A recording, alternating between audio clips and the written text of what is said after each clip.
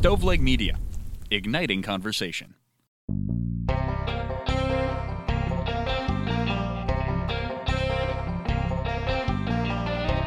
Trizdon. And I'm Ray. What we hope to do here is find a little bit of middle ground on some of these extremely polarizing social and political issues. Welcome, everybody, to Extreme Common Sense. Welcome into the big show. Is it the big show? Well, I don't know. That was Sports Center, right? Back in the day. The big show, Dan and Keith on Sunday nights. Is that the big show? Yeah, it could have been. Show. Oberman and Patrick? That's it. So like better. We're the medium show. That's good. You know what? I'm a big fan of Dan Patrick's show that he still has. And I like Keith's politics. I liked his political shows, but he seems a little bit more of a miserable human. I think Dan's probably a nicer Dan guy. Patrick attended Eastern Kentucky University? Absolutely. As, very cool. Dan Pugh. Because he's Daniel Patrick Pugh. Yeah, I like Patrick. He's always struck me as being just a little bit too on. Like, hey, groovy guys and girls, how you doing? Really? I always kind of got that he was a little manufactured. On Sports Center. Yes, yeah. On his show, like his 3-hour radio show, very much more laid back. Yeah. But Oberman's politics certainly overrode everything. He's just that quintessential ball breaker. He is, but I will say, unlike Limbaugh, who came on ESPN for a while, I didn't know his politics from watching Sports Center. It was really true. He was a good sports guy. That's true. So, yeah, I had no idea. That is true. That's a great. A great point relative to Oberman, yeah. And I know we've talked about this before, but he and Marr were together. You saw it probably in 2015. Excuse me, when Trump was his first running, and the two lefties are gathered, and I figure, they're just going to beat him to death. And at the time, Oberman lived in a Trump-owned building, and of course, Marr had been sued by Trump. And neither one basically had anything other than neither one beat him up particularly. In fact, Oberman took it to another place and said, I've had occasion to run into Mr. Trump, Donald Trump, whatever, on the elevator. He's always polite. He asks how my family is. He asks how his dad was sick at the time. Yeah. And he asked how my dad's doing. It's like, Jesus, Christmas. So who is the real Donald Trump? Well, that was the funny thing about, I think even when Trump came out with a lot of policies that really made a lot of liberal folks mad, you would have a lot of those guys that came on, we would see him on Real Time in different shows that would say, man, who is this guy having these Hitler-esque gatherings and speeches to talk to Donald Trump like he was a nice, normal dude. And I've always said that, you, me, and a fourth are going to one of Trump's golf courses to play an 18-hole round with him at his invitation. You're going to have a great day. If you're invited by the Donald, it probably, politics aside, you probably wouldn't necessarily have a bad time if you didn't know who he was. Yeah. Like if he was some dude that you didn't know, probably, obviously he's charismatic. Half the country seems to live and die based on the things he says. So, there's something there, whether you want to admit it or not, as a liberal. He did have it. He did, yeah. Apparently charismatic. I never saw it so much, I guess, but yeah, a lot of people really. Yeah, that's exactly right. No, he wasn't, because you know what, Trizdon, you and I know it goes back to those stereotypes of old white guys. You're not old yet, but you're getting there, and I am old. I appreciate the assumption that I'm not old. Yeah, but 41, right? Yeah, that's you're certainly cruising into middle age, sneaking in there. But those, excuse me, frog in me throat. But those assumptions about older white guys are absolutely true, and I know a lot of those guys. Yeah. We know a lot of those guys. Indeed, those white guys that have their views, and you're never going to move them, and they're entitled. These bastards are entitled because they're wealthy white men. Their lives are pretty well taken care of. They don't want a lot to interfere with that. Guys like you and I, and this is going to sound terribly, I don't know if the word is self-effacing, terribly pretentious, but you and I spend a lot of time asking questions that other guys say, fuck it, I'm not asking that question. I could give a rat's ass. Yeah. Well, I think my life is good. Why are you bothering me with this noise? And I don't know if you could take this to white privilege.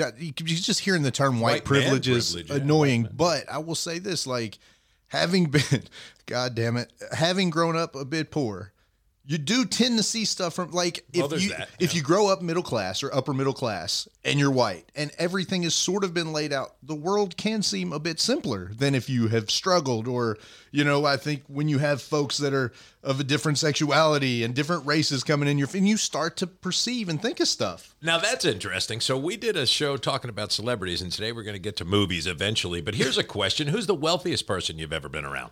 And how did they make you feel, or how did they not make you feel? Or wow. Well, man, for me, I've got family with a B. Oh, yes. I've got a B family. They've got a B in front of their net worth, I assume. But now here's the thing. So I've got this. Why don't you briefly tell that story? Because it's interesting. Well, yeah. So, my family started Impossible Foods. If you've had an Impossible Whopper, That's wild. Yeah, and my uncle is a biology professor emeritus at Stanford University. My family's brilliant. Him and my aunt, just two of the smartest, coolest people ever. But also just very laid back. Well, here's the thing too. Like they don't have $1 billion in the bank. They have, what I would assume is this money tied up in the company. So if the company's been valued at like $3 billion. Yeah, and that is on your dad's side. That's my dad's side. Yeah. Which is the connection is what? My aunt is my dad's sister. Married to the Stanford professor. That's correct. Pretty close blood. Yeah, it's pretty cool. Like it does. And started Impossible Foods. Yeah, started Impossible Foods, among other things. He started a cheese company that was a vegan cheese company that's very popular. And they're, and again, the cool thing about these folks is they didn't do it to make money. They just want to help the planet. They want to see people eat less animals. Right. Like they want I know the greenhouse was a huge gas. part of that mission. Yeah. Right. So the whole thing is just coming from a place of, good like that. I don't even necessarily know if they care about any of the money. I mean, I think they were pretty well off, to start the company. But so they're doing great. But I mean, again, I've met people like them. I've never paid for a meal around them, which is kind of cool. Right. But right. But other than that, like if they were sitting here, you wouldn't know that they were super well off. Sure. Right. But you definitely, I meet people that you certainly do and have different things. How about you? Matt and I DJ'd a gig many years ago, 20 years ago, up at W.T. Young's farm. And it was for his grandson. Mr. Young founded some monstrous company. He was the major benefactor of the library, a beautiful library. You ever been to UK's library? I have not. Stunning building. Nice. It's the W.T. Young Library. It cost $70 million to build, wow. And I think he put up the first 10. But we played a gig at his farm in Lex, and it was for his grandson.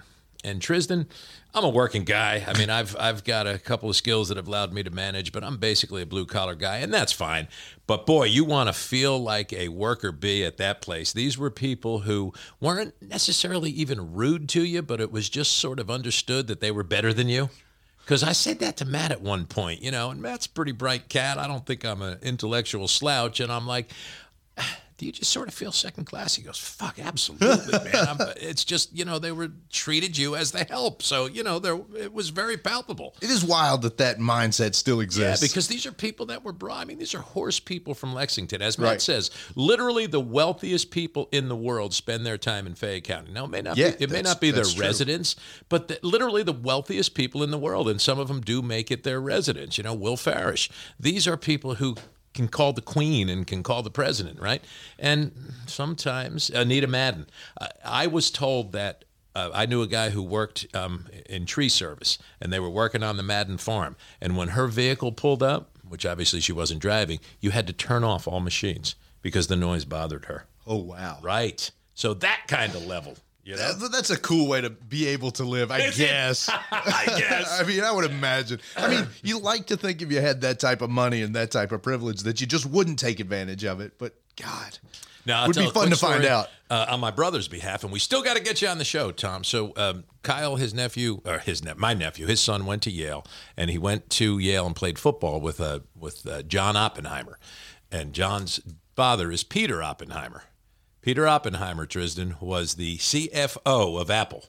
Oh, wow. Yes. So in 1 year, he made something like $250 million. He was actually on Jobs' list. I think when Steve Jobs was on his deathbed dying, he listed 10 people who would take over in his absence, and Peter Cook wound up with it. Oppenheimer was on that list. Oh, wow. So Tommy and Nancy had occasion. I think that Peter, I met him twice, very quiet man. But the two wives hit it off. So when the wives hit it off, the men get dragged along. So they went out to dinner twice, maybe 3 times with the Oppenheimers. We're not talking McDonald's. We're talking high-end Boston or New York restaurants. Sure. And, of course, he would pick up the tab. Well, the 4th time they were out, because my brother's funny. He's like, I still remember it was $582 plus tip, you know. He walked over. I think Nancy actually went over and got the waiter because he knew if the waiter brought the check, Peter would pay for it, and paid the check. So when the waiter came over, Peter said, I'll take the check. And he said, well, sir, the check's been paid. Oh, did my wife pay? And the waiter was like, well, I'm not sure who your wife is, but this woman paid. Pointed to my sister-in-law, Nancy. And, of course, Peter was like, oh, you didn't have to do that, yada, yada. But I'll guarantee you, Trizdon, when he got in his car with his wife, he was like, that fucking Tom White's okay. Because nobody ever does that for a multi-gazillionaire. They just assume that's true. It's going to be on him. Yeah. And it actually culminated. They played a football game out in Cal Poly, which is where Oppenheimer graduated from. And Yale doesn't travel. They stay in the Ivy, and they might go to Georgetown. And I think Oppenheimer, because Tommy referred to it as the Oppenheimer Bowl, I think he made a phone call to the Yale athletic director and said, what will it cost to have my kid come out? Here's what it'll cost. And he wrote a check. So they traveled out to that game in California and got an invite to stay at the Oppenheimer home. I'm not sure that happens without him. He was like, that guy's okay, because people don't do that. Because at some point, you're still a guy. It's like I say, when you're paying $16 for a beer, even Bill Gates, Peter Oppenheimer know when they're being ripped off. Right. It's like, God damn, that beer was $16. That beer was not worth that. Yeah. So people still understand those gestures regardless of their wealth, which, absolutely. Yeah, it's a cool story. Yeah. Well, here's segueing back to my family. So I'm trying to get my aunt Sue to come on the show and talk about the mission of Impossible, just because I think, if nothing else, the mission of what they're trying to accomplish as far as saving the planet, it's a pretty damn cool mission. Can I just add a little? It's really a good burger. It really is. It's a good burger. That's the Impossible Foods. It really makes a good meal. Yeah, and I brought some of that. I had some when it was in the test stage, and I took it to some of my friends. Yeah, I remember that. Like some of my meat guys that didn't even know it wasn't meat. It was pretty fascinating. And you know what? Man, I don't know. Around here, certainly in Kentucky, you have give me 7 pounds of bacon, go fuck yourself, kind of, But there are a lot of beef farmers too, cattle farmers. And I like meat also. Wish I didn't as much, but it is nice to be able to mix it up with something now and again that is certainly not. You're not losing quality, you're not losing taste. So yeah, it's pretty cool. But again, it is pretty funny. So we're trying to get her on the show here. The media folks at Impossible listened to our show and said, better not. Oh, no way. Yeah, better hold off a bit. Oh, no shit. Yeah. So you hadn't told me that. I know this. So this is the first time you're hearing the story. No, they listened to the show. Which episode? I don't know. So I don't know exactly what they heard, but they said it's a little political. Maybe you should just wait a while. That's wild. So is that true? That's true. So she does still hope to come on at some point, but not quite yet. That's funny. Yeah. So what do we need to do? Yes, it is always we do appreciate the criticism, be it constructive or not, because it helps. So it would be nice to hear exactly what the Silicon Valley intern that had to listen to a few episodes wrote down in his notes. That's pretty wild. That was told, maybe not. But, That guy from California is all right, but Jesus Christ, that fucking guy from Jersey with that loud voice, and he's always screaming, and he swears too goddamn much. No. May have been the Trizdon, other way. You can interview him. Keep that joker off. I don't know about that. So that is wild, though. That is the truth. When did you get that info? I had a Zoomed with my aunt on Saturday, and so we just talked on Saturday. At least an episode or a couple. And in fairness, she listened and said she had listened to the episode with oh my gosh, my author buddy, the first one that we had on. Political author, Rick Shankman. Yes, Shankman. So she listened to the Rick show, and she did say she liked it. She said she thoroughly enjoyed the show and would be happy to come on. That was a very professorial show, if you will. You and I didn't say a hell of a lot. That show wouldn't have been offensive because Tommy, my brother, commented on that show and said, because I had, as I said last week, I listened to every show, not because of ego, just to find out where we do fall short, which is fairly often and fairly well short. But that show, I said it was very professorial. It was almost like sitting in a classroom being lectured to. And he listened and said, yeah, it was like that, but filled with information. I mean, I don't know if he's a doctor, but Mr. Shankman is a very, very intelligent cat, and that was obvious during that show. Yeah, I agree. So we should mention our sponsors before we get too far along here. So, and I've got a good sponsor question for you. I don't know that we're going to even talk about movies. Apparently, we've just come this far. But we need to. I did swing by Berea Pond over the weekend, and Aaron and I will have, usually I'll swing by, either buy stuff or not, but usually we'll have 5 or 10 minutes of basically a little bit of what we do here, only it's more of a debate. Hopefully he, like the people at Impossible Foods, wasn't insulted by the last show we did, was it? Not that he said. Okay. So if he was, he kept it to himself. Now, a lot of what Aaron will do is when I come in, he'll have 2 or 3 points that he didn't like, and he'll give them to me. But we'll do a real quick, brief mention of the sponsors, and then I'll tell you what he said, which made me think a lot this weekend. Okay. So first of all, Berea Pond, they've got a website. They do giveaways. It's pretty cool. It's free to do the giveaways, but they also have a lot of their inventory on there, and the website's called buckshotandlead.com. Nice. So I don't know if you have to be in Kentucky before you can buy or be registered in some of these things, but if you are, I mean, even if you're not, check it out, buckshotandlead.com. Or if you're here locally listening, check them out on 107 Clay Drive. They've just got a bunch of furniture in. So and it's really nice, like Wayfair furniture and stuff that like $4,000 or $5,000 couches that you're getting for, $800-900. So kidding. Insanely cheap compared to what you'd pay. So, I mean, any kitchen tables, couches. I mean, it's an ever-changing inventory. So check out Berea Pond, 107 Clay Drive in Berea. You want to talk about our buddies Dan and Nasa at Bad Wolf Gaming? Well, Daniel texted me last week and said Nasa has decided she does want to do our show. She was she was a little bit hesitant because mom and dad might listen, because Nasa's background is a quite conservative one, and she's pretty progressive. So I just kind of wondered how that came about. So we'll get Nasa back to do more of, I guess, a political show. But Bad Wolf Gaming, apparently it's going great. There's a lot of online sales that are going on, and it's it's a place where you can go in and game, not just real nerdy stuff, but like you said, Monopoly, if you want to play it. Play some Life. Set up and play some Life. Some Risk, which is being played out now, I guess. Battleship. Oh, yeah. In real life. Freaking alliances. But Bad Wolf Gaming on Chestnut Street. 711 Chestnut. 711 Chestnut. And follow them on Facebook. They've got a really good active social media presence where they sort of keep you posted with all the stuff that's going on. And, man, again, not to jinx or take away from other businesses, but when you see people that are that invested into emotionally and on their social media, they're posting, good stuff. Like, they've just got a really well-ran business. It's a true labor of love. Yes, definitely. It's a passion. So very cool. So check out Bad Wolf and check out our friends at Berea Pond. Absolutely. And thank you both. Oh, absolutely. We appreciate those dollars. So here's a conversation Aaron and I had over the weekend, and I would like, you to be a center left. I think you'll be pretty honest about it.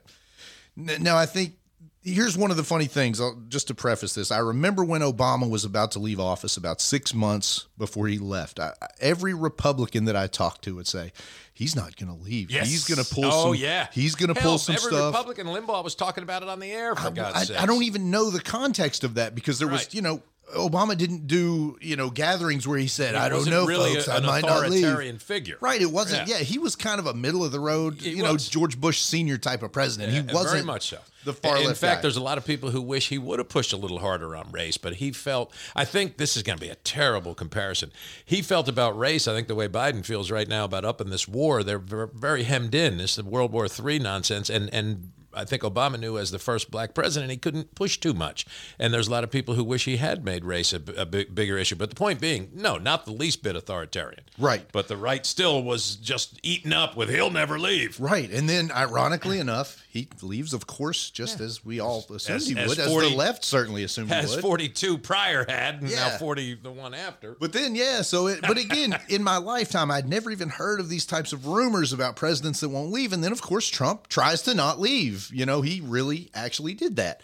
But anyway, I'm getting off topic just a little bit here, but what we do that. Yeah, a little bit off topic. And I do that a lot. So one of the things Aaron said to me was, he basically said, like the dumbest thing in the world, like you don't believe that Trump is a Russian, I forget the word, but not spy, but like a Operative. player, a Russian, like a player Yeah. for Russia. And I just thought, man, I do kind of think that a little bit. And I don't know if that makes me crazy. And I base it on, his first impeachment was trying to withhold military aid to Ukraine, which you see now is oddly bizarre. Yeah. Now. So Yeah. and there's and all this positive spin and stuff he said, the quotes he said about Putin. So I just think, man, is that a far left? Is that my wacky? I'm too far. And again, I'm not saying he definitely is. He's a spy. He's he's colluding. So with here's Russia. what I know, Trizdon, or at least what I've read. So Donald Trump has a pretty checkered economic history in America. A lot of bankruptcies documented. You can look at that. Not a terribly good credit risk because he'd just say, fuck it. He wouldn't pay people. They talk about laborers that he wouldn't pay. Now, is this left-wing imaginations? I don't know. I think you can look it up. Yeah. So he ran into a problem borrowing money from U.S. bankers, and he turned to Russia. And he borrowed money from Russia. So it's not that he was a Russian operative or he wanted to see Russia do better than the United States. I'm sure he was genuine in his love for the country of his birth. But he was a little bit compromised because he had dealt with those oligarchs who had lent him money, Putin's guys. So he was a little bit hamstrung on picking on them because they were financial backers of his. Right. That was my understanding of Trump's compromise with the Russians. Right. So that's where I'm at. And that goes back to the whole show your taxes. Just let everybody see your financials. And then he completely refuses to do that. Now, Aaron's answer to me when I said that was, well, he did what he had to do. There's no rule that says you have to show your taxes. Not. It's just been something that's always been done, or mostly always been done. So, and that was my thought. Well, ease everybody's mind. Show that you don't have a bunch of Russian money. Because again, I don't think Donald Trump is sitting back rooting against America to that, But I think Donald Trump's most important thing is Donald Trump. And Donald Trump's money and Donald Trump's perception and not being a loser. So I think if, Russia's giving him money and they're a friend of Donald Trump. Right. So again, I don't think Donald Trump is undermining the country intentionally. But if he's got a bunch of money coming in and they're like, well, maybe we're not so hard on Putin if we give you this $1 billion. I think that's what it was. Yeah. And now, ironically, you were talking last week about his numbers falling. I think some part of that is his, for lack of a better word, alliance, or if not alliance, defense of Putin. It's awfully, you find yourself very compromised. It's not a hard ad for Democrats. And let's face it, politics is a beat them up and bruise them business. Yeah. For people who say, oh, it's nasty. Fuck yeah, it's nasty. It's politics. It was nasty when Adams and Jefferson ran. That's right. In 1796. It was a brutal campaign, or 1800. Look at it. Yes, it's a nasty bare knuckles business, and Democrats are going to be running ads with Trump talking about how wonderful Putin is because it's out there. Yeah, and the right is going to say this is unfair. No, it's not. That's what politics is. Yeah, and he's going to have to answer for that, and it's not going to be good for him. No, I mean, there's many to the man's a genius. He's the smartest guy in the room. I don't think the Russians did anything. Sorry, Donnie, you're going to have to answer for that because it's going to show up in political ads. Yeah. So, and I think, too, at one point, Kushner, the son-in-law of the president, they were saying that he could be compromised by Russia due to financials. And again, this is stuff that the CIA would know and that smarter people than Trizdon Reynolds would be able to sit back and say. But, apparently, if you owe a bunch of money and you've got a leadership position like Kushner had or the president's ear, they look at that. You become a bit compromised just based on your financial. So again, Absolutely. I'm not saying anybody in the Trump administration is actively working against America or anything like that. I would agree. But I would agree. Are they a bit compromised based on where the money's coming from? Maybe. Let us see where the money's coming from so we know. It appears those connections to Russia were there because American bankers and creditors stopped lending money to the Trump people, the Trump organization, because they had become a really bad credit risk. There you go. So, answer to that, if you want to. You don't have to answer us, but you do have to answer some, higher ups. So, all right. So 20 minutes in, every bit of that. And we're going to talk about movies. Let's talk about movies, Ray. What do you think? Well, here's what prompted that. I was watching actually Scarborough's show, and I think this was almost kind of just, extemporaneous. I don't think it was anything scripted. Somehow they had like six, it was all guys actually, 6 guys of various ages, and they said to them, name your year, And your movie, because one of them was the old guy from Boston, Mike Barnacle, because they were teasing him about had to be The Graduate in '68. So they all went through. So I started thinking, so for me, it would be 1978, graduated high school, Animal House. That would be my year, my movie, 78 Animal House, yeah. Because I'm getting ready to go to college, and it's all about that. And, of course, I never did. My college experience would be the equivalent of growing up in Richmond, Kentucky, and going to Eastern. I just commuted to a small school, William Patterson. But I did get a degree. But, yeah, 78 Animal House, my year, my movie. You? Oh, man. Well, follow-up question for you. Did you regret going to college close to home? I'd love to have gone away. Well, I would have failed out in the first semester because I would have been nothing but high and drunk. But I would have liked to have tried it, especially in 1978. Well, I was just having this conversation with somebody because I've got a friend that's staying close to home and going to school, and I just thought, man. And now I was only 2 hours away. I didn't go across the country. But it was, you have the whole society in the dorms, sure. And you're making. I never experienced that. Yeah. Man, it is. You do get a lot from that, and I would recommend. Again, do you have to do it? No, right. But if you get the chance, and I agree. You should do it. I think. Agree wholeheartedly. Yeah. But it's funny, man. You mentioned Animal House, and that's such a good comedy. But it is, I don't know that I've really got what it would have been like to have watched it in 1978. Yeah, I think when you watch it in, 1999 for the first time. It does hold up, though. It does hold up. Because I watched it with my kids, and they laughed. Yeah, it definitely holds up. It holds up. But, yeah, I definitely think, too, of watched Belushi in Belushi's prime. Yes, sir. I'd say it was, and I wondered if kids today, like for me, it maybe would have been Chris Farley. Sure. And I don't know if he's as funny to, like, if a kid watched it now, watched Tommy Boy or Black Sheep, if it would be the same thing. Tommy Boy also holds up. Black Sheep was just a remake, but Tommy, I tell that story with Tommy Boy. My kids are, I don't know, 14 and 10 maybe, and I bring it home, still back in the days of rental. This is 15 or so years ago. And they're like, kind of roll their eyes. I said, give it 10 minutes. If you don't laugh, we'll take it off. Well, they're laughing within the first 3 when the little Farley hits his head, Schneike. It's not even Chris Farley. It's a child actor. Yeah. And they were hooked. Tommy Boy's just a funny freaking movie. I'll watch it every time it's on. Yeah, absolutely. You're flipping through the channels. You got to stick with it. So it's just great. Yeah. So to answer your question, my movie, and this has been my answer since I was 16 years old, and I probably have a more refined movie palette at this point. Right. Like there's probably a lot of movies that I would pick if I don't know if I was on Jeopardy, because apparently on Jeopardy you answer movie questions.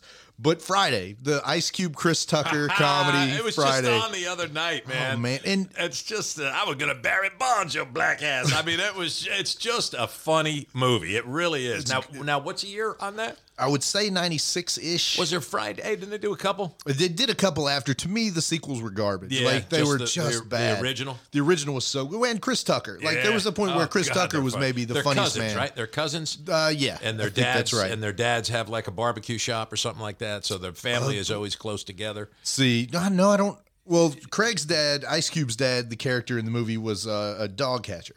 So I don't know. I don't think they even got into what Chris Tucker's dad. I think it was just his mom who needed cigarettes at one point in the movie.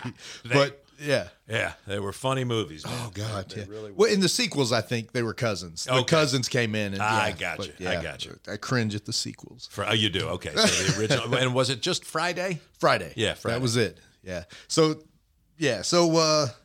I've made a little list here of different genres of films. So if you want to talk about your favorite in each genre, I mean, we could do that to kill a few minutes. Absolutely. So, do you have a favorite chick flick?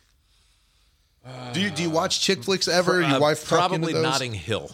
Notting Hill, because Patty and Brielle just love that movie. I've seen it 30 times. Hugh Grant and Sandra Bullock. Julia Roberts. They're no, I think it's Sandra Bullock. Just Sandy. Okay, maybe it is. Is it Julia Roberts? Shit, I don't even know now. Man, Notting Hill. Yeah, I guess it is Julia Roberts, and it's Hugh Grant owns a bookstore. And she's a huge American actress trying to get away, so she finds this little place in London, and it becomes a love story. Nice, yeah, it is Julia Roberts. It's Julia Roberts. How about that? It's pretty good. Yeah. I don't know that I've seen it. Yeah, it's watchable. Pretty good. It is certainly a chick flick, but it's watchable. It's funny. I had a buddy in college, still in touch with him today, but he in college, pitcher on the baseball team. Refused to watch anything but chick flicks. I mean, every night you'd go to his room and it was, Notting Hill or, insert any. And what was his deal? Man, one of the most popular guys on campus. Like, well, sure, the just women loved him. Loved him. Watch that's it. rom-com. Yeah, just Is it easy to confuse Julia Roberts and Sandra Bullock? I'd say it is. Man, I have a lot of actors and actresses that I do that with. Yeah. They're not ones that I can. Meg Griffin, Meg Ryan. I could say that one's more for me. Yeah, I would make Dustin Hoffman and Al Pacino. Yeah, not for me on that one. But yeah, no, I'm definitely with you. The Notebook for me, Crazy Stupid Love. That's a great movie. God, The Notebook's so good. Yeah. I would watch that movie and just like a child, just weep watching The Notebook. Yeah. Yeah, such a good chick flick. Movies make you cry? You ever get one that gets you, or do you man through those? Yeah, no, I mean, no. That's definitely, you know, I'm a guy in America, so you don't want anybody to say, oh, God, my eyes are, this fucking fireplace is killing me, you know. Yeah. But, yeah, certainly. Certainly. It's funny. Well, I go all the way back. This is going to really date me, and you would have heard of it. I don't know if you've ever seen it. And it was actually a made-for-TV movie, but you cry every time you watch it, which was Brian's Song. I've never seen it. Gail Sayers and Brian Piccolo. It's actually a young Billy DeWilliams and a young James Caan. And he plays Piccolo, Caan does. And it was a black and white deal, which was all based on a true story. I think they both came in the league around 65 as rookies, and they roomed together, which was not scandalous, but, you know, scandalous isn't the word, but provocative maybe, to black and a white guy rooming. First time that happened on the Chicago Bears. Wow. George Halas is still the coach, and the legendary coach at the end of a storied career. And they get very close, and then Piccolo dies of lung cancer, Trizdon. But I have read since that he actually died of prostate cancer, but really? That wasn't covered because it was such an issue of, you know, you didn't talk about the intimacy of those kind of cancers. Yeah, so they made it lung cancer, and I don't know if that's true or not. But he died of cancer as a young man, and it's very well done. And you definitely a tearjerker. As does it choke you up talking about it right now? Yeah, no, I'm okay. I did bring some tissues. No, I've got to watch that though. I've never seen that. Yeah, it was made for TV. I don't think it was ever released in the theater, but it was well done. Yeah. So my wife does this thing whenever we watch movies, and I'm like I will get emotional in movies. I won't like weep, but I'll definitely well up on a lot of movies. And so I have to I will man up and tuck it in now. Like I won't get emotional because she won't make fun of me, but she'll always look over, you know, midway. Are you crying? And so what I've done is, you know, I've just said, all right, well, I'm just not going to allow myself to emotionally invest in movies because I don't want to have to look at her and go, no, you know. That's a great Planes, Trains, and Automobiles. That's Steve Martin, John Candy. Yeah. Have you never seen it? Oh, I have. I love that. I was going to say, that's you got to run out. But when they, that's not a pillow. What's this? When he's got his hand basically in his ass, and they say, "Oh, what about those bears?" They're just manning up. To, you know, that's a classic. Oh. John Candy was so funny. I actually watched Stripes the other night with my son. Oh, nice. And 40 years, man. That movie was made in '81, right? You forget. And Candy, Dewey Oxberger, and he's just so damn funny because Raymond was like, I need to find out more about these guys, back in that time. And Candy obviously left us too young, but man, he was and apparently was a brilliant cat. Like had an IQ of 170, John Candy. Oh, wow. Yeah. I didn't know that. Yeah. But he was, can you think of a bad John Candy movie? I mean, No. Uncle Buck, great movie. Holds up so good. Uncle Buck is a great movie. A lot of those John Hughes movies today. You watch them and they're just great. Home Alone. Uncle Buck. On a more serious note, and my brother, again, 32 years in a classroom, my wife, 35 years in a classroom, my sister-in-law, Ferris Bueller's Day Off. Now, technology changes, but people don't. Yeah, they weren't using cell phones. That movie's made in 85, and those kids are in every fucking classroom today. Yeah. John Hughes made a timeless movie. I said Ferris Bueller's Day Off. Breakfast Club is what I meant. Yeah. Those kids. I think both are both are John Hughes movies, and Ferris Bueller's great too. But that scenario in Breakfast Club holds up today. Those kids it's truly a timeless movie. And that's provable by watching it with kids today, which I did with my daughter, and she had some friends over. And every kid they knew in that movie. And I think what that movie did and sort of started to do is sort of add dimension to teenagers. Because I think before that you sort of had, and I'm sure, that was not the very first movie to do it, but, it was like he's an asshole and she's good, or they're, movies paint people for the sake of making it easy into little boxes typically. And that started to show the dimensions of these things. Well, he's an asshole, but this is why. Yeah. And, so you started feeling like you hate him with empathy. And then you that's why That's a great this point. is the case. And that was probably John Hughes' contribution. Yeah. Right. So another guy that left us far too young. And, and a Chicago guy, basically everything that he does revolves around Chicago. And ironically died in New York City. Wow. Was on a trip to Manhattan, had a massive heart attack, and died in New York, the Chicago boy. Didn't know that. But John Hughes' library is just incredible. Yeah. Yeah, just great filmmaker. Yeah. Wasn't there one movie that he didn't make that he wanted to or something? That I don't know, but I did hear him say that, the Home Alone franchise, he'd never imagined that kind of wealth. He was sort of a working class guy, very bright. I think maybe University of Illinois, but he, after Home Alone, said, I couldn't even imagine the kind of fortune that came my way. It was just incalculable, which is got to be pretty wild. Yeah. Unreal. Free to do whatever you would like. Yeah. So here's a little side note from movies. Again, a little off topic. We decided to do a fantasy baseball league together. So the draft is tonight, isn't it? Draft is tonight. I'm nervous about because I literally, back in the 1970s, I could have named every player. And I don't know 10 right now. And that's my own ignorance. So I'm going to be very reliant upon my son. Well, I leave it on. Like last year was the first year I've done it. And Auto Draft picked a great team for me. Yeah. So, and I didn't even look at it. Okay. Well, that's cool. Yeah, I'm going to try to get on tonight. But the point I was going to make is, I've got 2 quick points. One, my another author friend that runs that league, he agreed to do the show.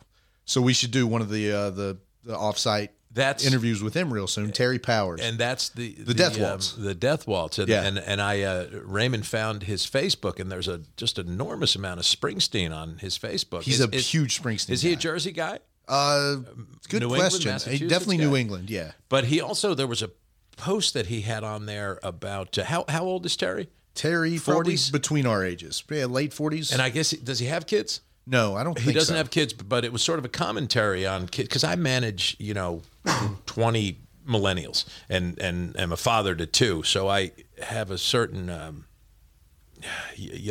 well, it's an affinity, but also what's the word I'm looking for? I'm pretty aware of a lot of the millennial stuff, be it their anxieties or the time spent on the phone and so forth. And he sort of addressed that with this it was obviously written by an author with this very flowery, but I mean that in a good way, sort of expose on all that. And I'd love to talk to him about it. Just how these damn things, I'm holding up my iPhone, are changing some of the wiring. Like some of the kids that I manage, and I call them kids not to disparage them. My daughter is basically older at 31 than everybody who works there, and she's my kid. So I call these people kids. But Andrew, who's just a great employee, he's almost become like an adopted son, sort of took offense when I said, you guys are not good at this, what you and I are doing right now. But, well, we're conversing. We're just doing it electronically. You don't understand. And I'm like, now, all due respect, you don't understand because this gives you anxiety.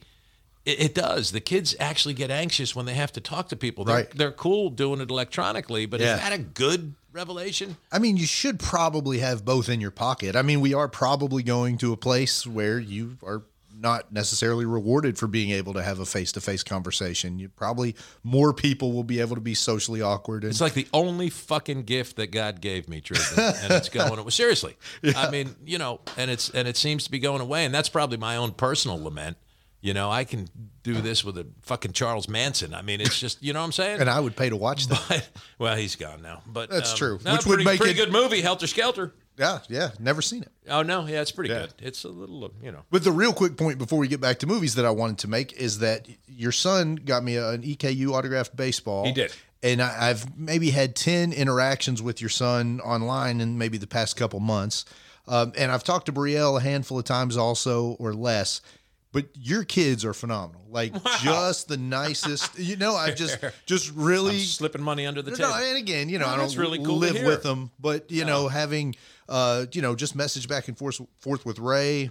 The first time I met Ray, I came out to play baseball with him one day. Absolutely. You were going to show him a pitch. A changeup. I was showing him a changeup. Yes. And I remember it well. Yeah. So, But again, the adults they've grown into since I've first known you is, just great That's really human nice beings. to hear. Thank you. So it's been cool to interact with, and love to have them on the show. Anytime. I would love to bring Ray down. He gets that perspective of a millennial, and that's funny. You must think to yourself, how with an asshole of a father like you did those kids turn out? Maybe the backhanded part of that compliment. I'm like, Ray can be such an asshole, but Raymond is so friendly every time we chat. Really cool. And he's listening some.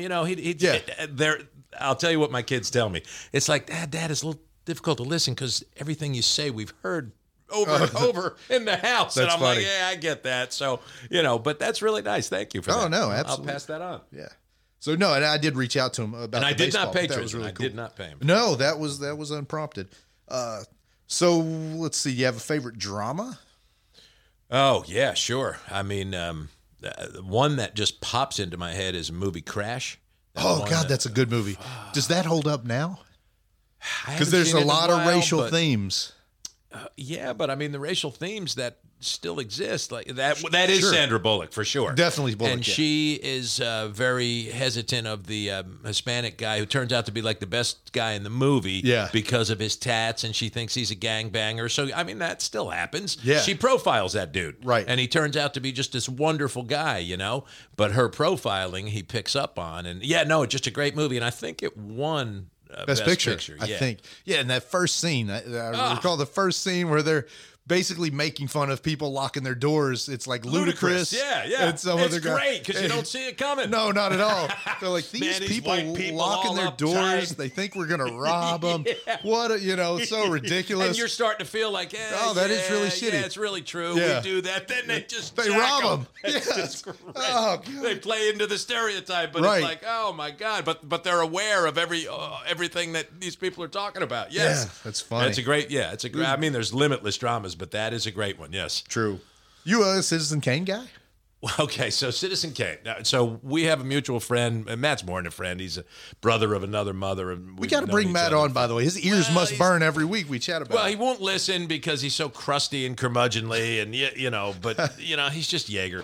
But I always say smartest guy in the room. But he has a degree in film from UK and hoped to do that with his life. Did it for a short time. Oh, we should have brought him in today. Like the rest of us, absolutely. Yeah. He got sidetracked and so on and so forth. But, he holds up Citizen Kane as the greatest movie, as so many do. But he does it for the reasons that aren't just the story. It's what Orson Welles did with the camera angles in it was 39 maybe? That movie was made, right. Something like that. Yeah. And if that's not right, I apologize, Matt. But just the way that the movie was made by Orson Welles and just so far ahead of his time and all the copycats that came later. And that's what he talks about. So as for me, I have tried 10 times to watch it, and I don't think I've ever watched it start to finish. I know the movie and Rosebud and the story, but I don't know that I've ever sat with a box of popcorn and watched Citizen Kane from start to finish. Have you? Nice. Probably 4 times. 1941 is at least what Close Google enough. says. Okay. Yeah, that was released. No, I tell you what, I've taken some film classes in school, but so one of the first places I would have watched that was a film class. But for me, the story, I think before you start looking at the cinematography and the way it was filmed and the use of light and all the things that they did, for me watching that, I fucking loved that this man who had everything in the world, the millions of dollars and, this fucking Xanadu Zoo Castle, but the only thing that really gave him that pure, true joy was that sled from his childhood. That's I just think, there's a lot to be said for that, I think. And it was William Randolph Hearst. Exactly. It was a thinly veiled, and Hearst was one of the most powerful men at the time because of what his media empire was. And him and Wells were just mortal. And Hearst knew that this movie was being made, tried to quash it many times. And Wells, I mean, you got to give him credit for the giant balls that he had, that was basically a thinly veiled, movie about Hearst. I read, and I don't know if this is true, but we'll throw it out there since we have a podcast. So we'll throw it out there as fact. But the Rosebud actually was like the code name for his mistress's vagina. Yes, his mistress's. You said it. I did. Yeah, those words embarrass me. Am I turning red? Yeah, that's what he would refer. And that was actually from Hearst. Yeah, Hearst was called his mistress's private parts, Rosebud. And so when that got into the movie, can you imagine the ire that man. man felt? Oh, Yeah. my God. Have you by chance seen the, I think it was the Netflix movie about the writer of that called Mank, which I think may have also won. Saw it some advertised. awards. I didn't see it. If you have any interest at all in Citizen Kane, you should watch it. It's about the guy who wrote Citizen Kane. I wonder if Yeager's in it. Mankiewicz. Oh, it was really good. I really liked it. If Yeager has seen it. Yeah. So check out Mank if you haven't. If you want a companion to Citizen Kane, it was pretty great. So he was a co-writer. I mean, Wells gets some writing credit, right? Well, it was funny they get into that, but really, this Mankiewicz guy wrote the whole thing, no kidding. and so they even battled Wells in court. directed it. Yeah. Oh, they battled in court. Him and Wells did? because Wells wanted to take complete credit for it, but he was no part of the writing. Oh, wow. So or very little limited part How of about the writing. that? Yeah, Interesting. So, but That I this, didn't know. but the guy Mankiewicz, pretty great history of writing, some pretty famous stuff, really funny. But he's also a drop dead drunk, and Of course. it was a cool piece. 1930s Hollywood. How about that? Yeah, pretty great. Now, how about Once Upon a Time in Hollywood? The whole Tarantino, list you could get into, but Yeah, that's been on my DVR since it came out. you haven't seen I it? haven't seen it yet. I want to see it. so it's to me, it's one of those movies you have to watch about 3 times, which I have now, and there's a lot in there. Brad Pitt plays just a tremendous role. I think he won Best Supporting Actor. Okay. and he's great. It's Tarantino. Tarantino's pretty great. I mean, Pulp Fiction, is sort of his masterpiece, but and it's a great movie. I love Pulp Fiction. And anybody who says they had that movie figured out is full of shit. Oh yeah, I Not a certainly did chance. not. No. But Tarantino's list, I mean, violent. There's no, Reservoir Dogs is pretty damn violent. Yeah, another great movie. Yeah, it is. Yeah, big Reservoir Dogs fan. Man, I'm looking at my list of dramas here, and I always get mad at myself because, man, anytime I talk movies, what's your favorite this? And then 4 minutes later, I just think, shit, I forgot. Yeah, something I like that's so the much problem. more. But my drama list was a big Forrest Gump fan. Great movie. I really liked Forrest Gump. Great I mean, movie. it was one of those movies that it won awards, but it was also just entertaining the whole time. Like, you're just Absolutely really right. interested in it. Yep. So I really liked that. Shawshank Redemption. Which is just so these are the movies where if you're flipping through the channels and it's on, you're sticking with it. Doesn't make a difference that you've seen it 50 times. Shawshank right. is just amazing. I mean, you don't Andy leave Dufresne. Andy Dufresne. Get busy living or get busy, dying. Yeah, you don't leave it. No, that's exactly right. And you don't leave that movie feeling worse than when you started. Right. You always watch Shawshank Redemption with a little bit of hope, which that's a really great point. So it's a redemptive movie. It is, yeah, just emotionally. And again, if you've seen it 20 times, you still watch and you're like, man, they fucking did it. They made it. Like, That's right. That's pretty good. It crawled through 500 yards of human shit. And if that's not a metaphor for human life, Right. what is? Right.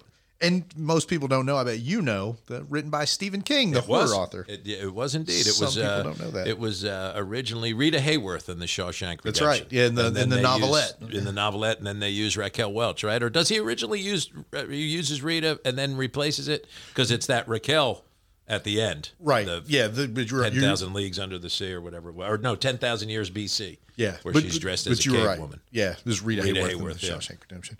So it's some Nazi movies. I watched the Jojo Rabbit recently. I'd never seen it. I saw when it was advertised and wanted to watch it. Little kid having a conversation with Hitler or something. Kind of, yeah. Well, and I think it was one of those movies too that the promotion of it was totally different than what you sort of see in the movie. To me, it was marketed as light and almost comedic, But it was and not. sort of silly. But man, it was dark. To me, it was a pretty dark. It wasn't quite Schindler's List, but it was like the whole time you're like, "Fuck, this is just sad." But it was good. It was a really good film. I have to make an admission, and I'm ashamed of it. And Yeager can't even believe it. Yeah. Never seen Schindler's List. Well, I know. I just have to watch it. And I would add, so I should do a double feature. I may be the only person in America who's never seen The Matrix. Oh my God, that's on my list. I know. I'm not doing my due diligence. Yeah. Well, and in fairness, and I've got Jewish blood, and I didn't see Schindler's List probably until 3 years ago, but I've seen it a few times since. It's definitely, it's a great film. You'll like it. Yeah. Well, Spielberg. Yeah, Spielberg's so tough to beat. But man, The Matrix was one of those movies, and I saw it. I think it originally came out in 98 or 99, the first right. Matrix. But it is one of those movies that, to me, and maybe I'm just a little dumb, which is fair, but it changes the way you perceive stuff. So like when you watch Matrix the first time, it's like, oh shit, I never thought about that. That's wild. Could it be something like that? Well, that's or like a tribute to the movie. Right. That's it just cool. really makes you think. And saw the newest one at the theater you a did? month ago. Yeah, the Revolutions. It didn't quite get the fanfare maybe that I would have thought. Did they wait too long or? Man, I think everything is just so weird with the pandemic and stuff. Yeah. And it's still, I don't know if people are just but I say that, but then 4 trillion people went to see Spider-Man. So Yeah, hey, I don't know if sure that whole Marvel genre, that whole Marvel world. Oh, I knocked the wire down. Is just it's just crazy. What about those? Are you like the comic book movies? I can't say yes. All right, so. No, I've never been a comic book person. I'm not enthralled with Marvel, but every time I see one of those movies, they're entertaining, which I've seen 4 or 5. I think I've seen all the Iron Man with Downey Jr. Yeah. And then a couple of the Avengers. And, they're entertaining. I mean, Raymond's into them. He likes them. So I have sort of by default seen them. So not my thing, but like them when I watch them. Yeah. And I think you and I both being real time with Bill Maher fans, like he just kills those movies, just drives him crazy for some reason. Well, I think the reason is pretty nuanced, your word, which is that they try and cover these grand themes, which is cool and all, but those themes are covered in literature. Here's the books that you can read by these authors. You don't have to go to the fanciful comic book. Like there should be a distinction between those worlds. And it's what a true liberal education, a liberal arts education is. It's supposed to open you to those things. And there have been authors throughout history who have covered these themes. You don't have to go to a Marvel movie for it, I think is Mar's point. He's not necessarily shitting on the movies, but don't make them bigger than they need to be because, people like Mark Twain and on and on and on addressed all these issues, and it's there for you if you seek it out. I feel like to him, it's more lowbrow. To me, I feel like it's lazy filmmaking as opposed to coming up with a creative new idea. It's sort of going to the well on something that is more pulpy and easier to do. And we're throwing a lot of special effects at you. But to your point, I've probably seen 2 or 3 of them, and I've never left going, well, that sucked. Yeah, right. They are entertaining. They're like watching Star Wars. They're well done. Now they're ubiquitous. I mean, it's just, sure. Come on. Can we take a little break? I definitely know what ubiquitous means. Now, we're talking Matrix, so by default, Keanu. I did finally break down and watch the first John Wick. Really? It's a good movie. I'm a big fan. It's crazy violent and it's all of that, but it's actually Tristan, I was never I guess I have a sensitive side. I'm into my feminine side. I was never a huge Clint Eastwood shoot 'em up, Charles Bronson. I was never the Death Wish kind of guy. It just sort of all left me, and I figured John Wick was in that genre, and it is. But the story is pretty good, and it's an eminently watchable movie. And Keanu Reeves, for what he does, is a great actor. Now, is he a great actor? I don't know because he's the same guy, but he plays that guy very, very well. Yeah. No, I think Keanu is a great actor, and by all accounts, a super great guy. Super nice guy. Yeah, and I've only seen the first John Wick also, but I'm like you. I was like, oh, shit. Like, it was pretty good. It's like, pretty watchable really movie. It. Very entertaining. Man, you brought up the, like all the Charles Bronson and like all the sort of those 70 type shoot 'em up movies. Yeah. Man, here's my thing. They all started with like, it was like always a gang of dudes like rape Charles Bronson's wife and family. Always. Why were the 70s so rapey? Man, you can watch 10 of those movies and somebody's getting, even the Westerns, like, Coward of the County. So, do you know the Coward of the County song? It's always like, and they all took turns having sex with.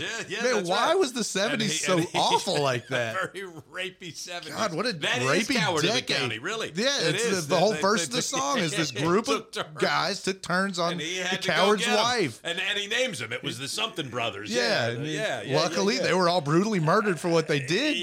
But that was all of it. Like, Coward of the County was every 70s shoot 'em up movie with Charles Bronson. It was like, he's coming home from work. Maybe I was just too highly evolved for those movies, Tristan. Damn it. That is so funny. They're hard to watch. And I will say, like, they do not make movies like that anymore. I think they were tough to watch. Yes. Yeah.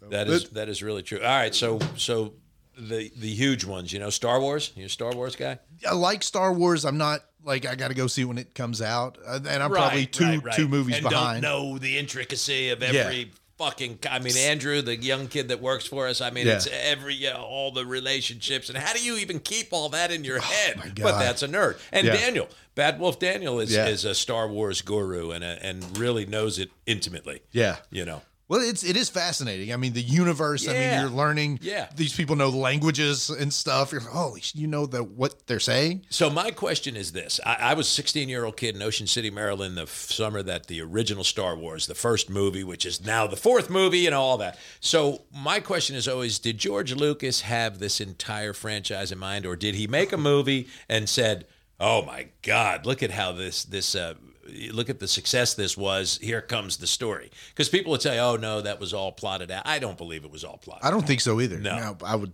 No, he made this movie, and then, because actually in some ways, of course, the other classic right after Citizen Kane that we haven't mentioned, and in some ways this movie I think is responsible for the sequel, and the success would, of course, be The Godfather.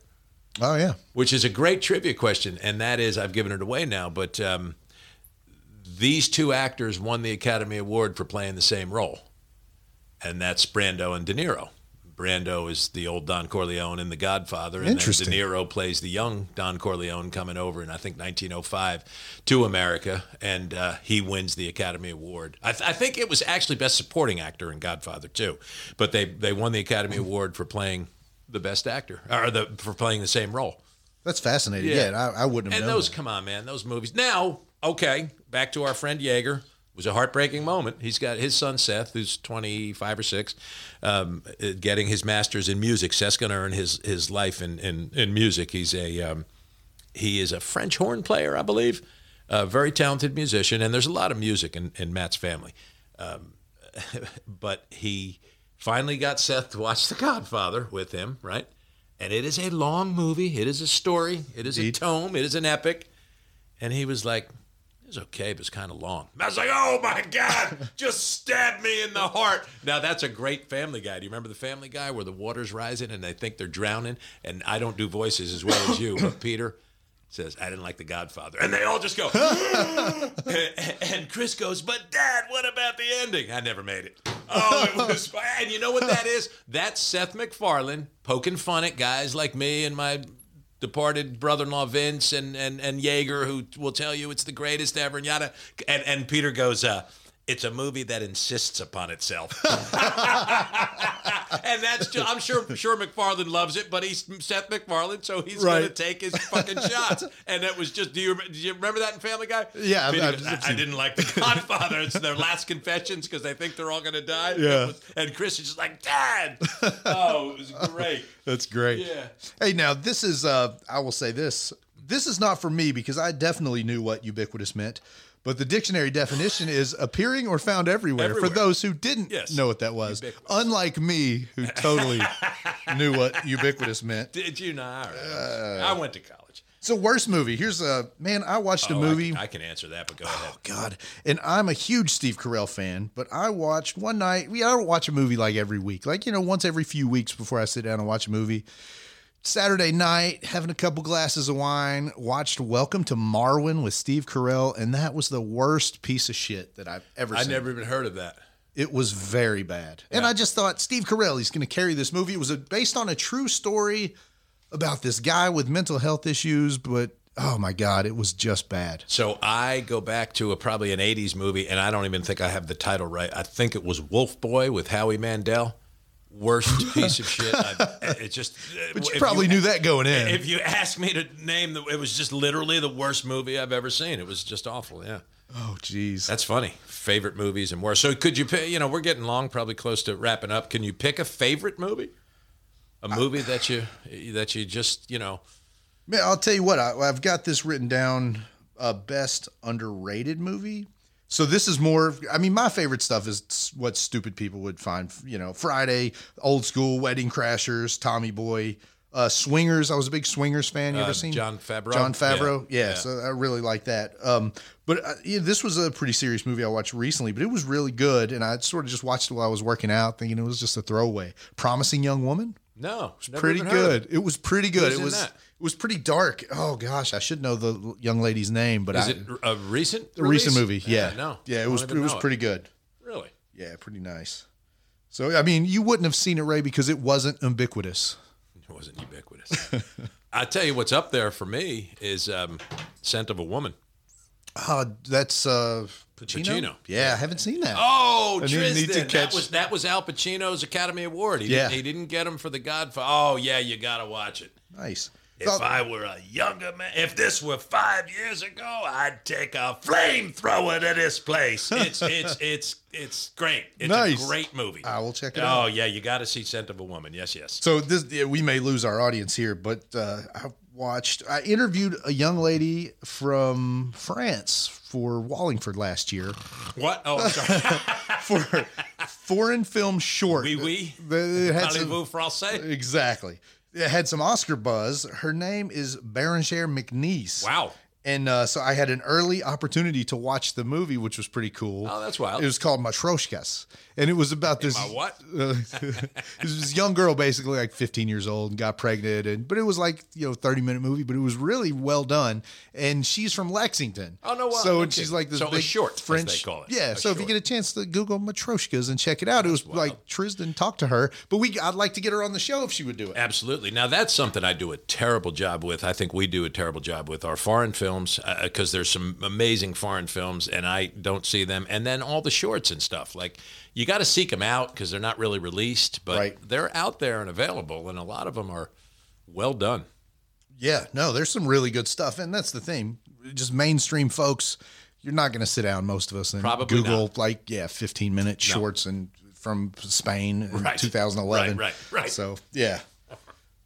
All right, man. I guess with that said, I try to do a little something for our friends at Bad Wolf Gaming. Well, you never said a favorite movie. You listed a few. Could you? Oh, if I you mean, had Friday. to? I still go with Friday. Friday is your Just Fridays go is with your favorite Friday. all-time movie. I'm just going to keep it. That's just what I'm going to go with. Really? Okay. Yeah. And I'll be simple and say The Godfather. Although Goodfellas is a great movie. Goodfellas is phenomenal. That was Scorsese, Yeah. Coppola, The Godfather, and Scorsese, Goodfellas. But Goodfellas is an eminently watchable movie. Leota's best role for So, sure. so maybe there's that part of me. Maybe I'm a mafia guy. Maybe I'm an organized crime guy. I've always said you could be. I mean, who comes from New Jersey to Kentucky except somebody that's in the witness What was protection that? program? My Blue Heaven, was that Steve Martin? Yeah. A Good Day for a Mo, where he's down in somewhere like here, and he's a transplanted. My Good Day for a Mo. Yeah, I'm sure there's people who have thought I've been down here on the witness protection program. No question. Oh shit! So I guess gangster movies are a Casino. I do like. Yeah, Casino's those a are great good. movie. I would take Matrix. We mentioned the Matrix. That definitely is one of my top movies. So I have to watch The Matrix, and you have to watch Scent of a Woman. Yeah, Deal. most definitely. Okay. So okay, again. So I do a little. So do you have a joke ready? By the way, do you have a little joke that you can pull together? You can tell my joke if you could remember it. Yeah, no, I don't. You have to retell that, but no, I can come up with something. Yeah. Okay, so this is a little bit here, slightly on topic. That's new. Ray, has there been so much lead in our paint that in 2022 Hollywood can't come up with creative movie names? With the new Channing Tatum movie out, simply called Dog, I have to wonder, has Hollywood just given up? Is this the best they can do? Were the people that write movie names on strike that week? I understand every movie won't have a captivating name, but can I at least get 2 fucking syllables? How about calling it The Veteran's Dog or Magic Mike Adopts a German Shepherd? Are we just slowly reverting back to being troglodytes? It feels like we're all extras in Idiocracy. Soon previews will just say, me watch dog, it good. But I digress. Now, Idiocracy. That's a Pretty good one. damn good. Terry Crews. Pretty telling. It may be. Gatorade won't make plants grow. It may be. Office Space. Office Space. Oh, that's a good one. Was very telling. I mean, Office Space was basically just that frustration in the workplace, and I love and I can't come up with his name, but the stapler. He's down below. Nobody really knows why he's there, what he does. Every workplace has that person. It's like, what the fuck does he do? I may be don't that know. person in my job. Yeah. But my generic bit always brought to you by Bad Wolf Gaming. Yes. Our friends, check out our buddies. Give them a call, 646-6061, 711 Chestnut Street in Berea.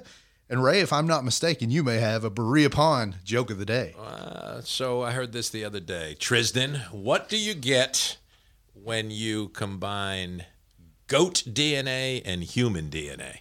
Ooh, no idea. You get thrown out of the zoo.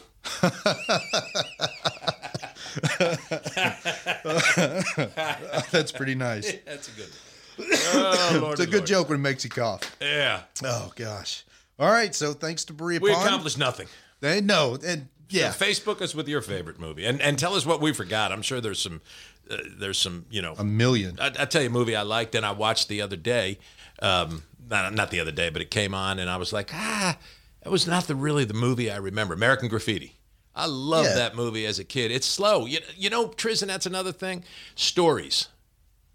Hollywood doesn't really tell stories. That's my beef with all the Avengers stuff. True. Give me a fucking story. I like stories. Show me. Manchester by the Sea. You ever see it? No, it's on my list. Whew. Pretty good? Oh, my Hard to God. watch? Oh, fuck. It's like every person in the movie is broken. Everything about the movie is broken. It's just despair and dark, and I loved it. Nice. I mean, and there was an Academy Award for that, I think. Yeah, you're exactly right. Yeah. And I'll go back to Lexington's own, Steve Zahn. Yeah. This may be my favorite comedy or one of my favorite movies. Saving Silverman. Just a throwaway Jack Black, Steve Zahn movie, but God very damn, solid that's movie. funny. Yes. Every time, that's one that I cannot change the channel. Solid movie. All right, we need to get out. So, right, if you're listening, give us a review. Go wherever Speaking podcasts. of movies, give us a review. Review us. Tell everybody. Hopefully that not the way the Impossible Meat people reviewed us. Yes. Hopefully you will like us more than the media team at Impossible. A tad disheartening. I wonder what I'd love to have gotten a critique, like a written critique of what they. Well, and she was friendly about it. I mean, it wasn't like you guys suck, but I think it was that being that we are political, they didn't necessarily want to tie themselves to anything political. And so even though, we're not super controversial, it was just a little scary at the moment, but it wasn't a never. It was just not this year with some things going on internally in their media. Okay. So, yeah. All right. So thanks to Troy. Thanks to Nate.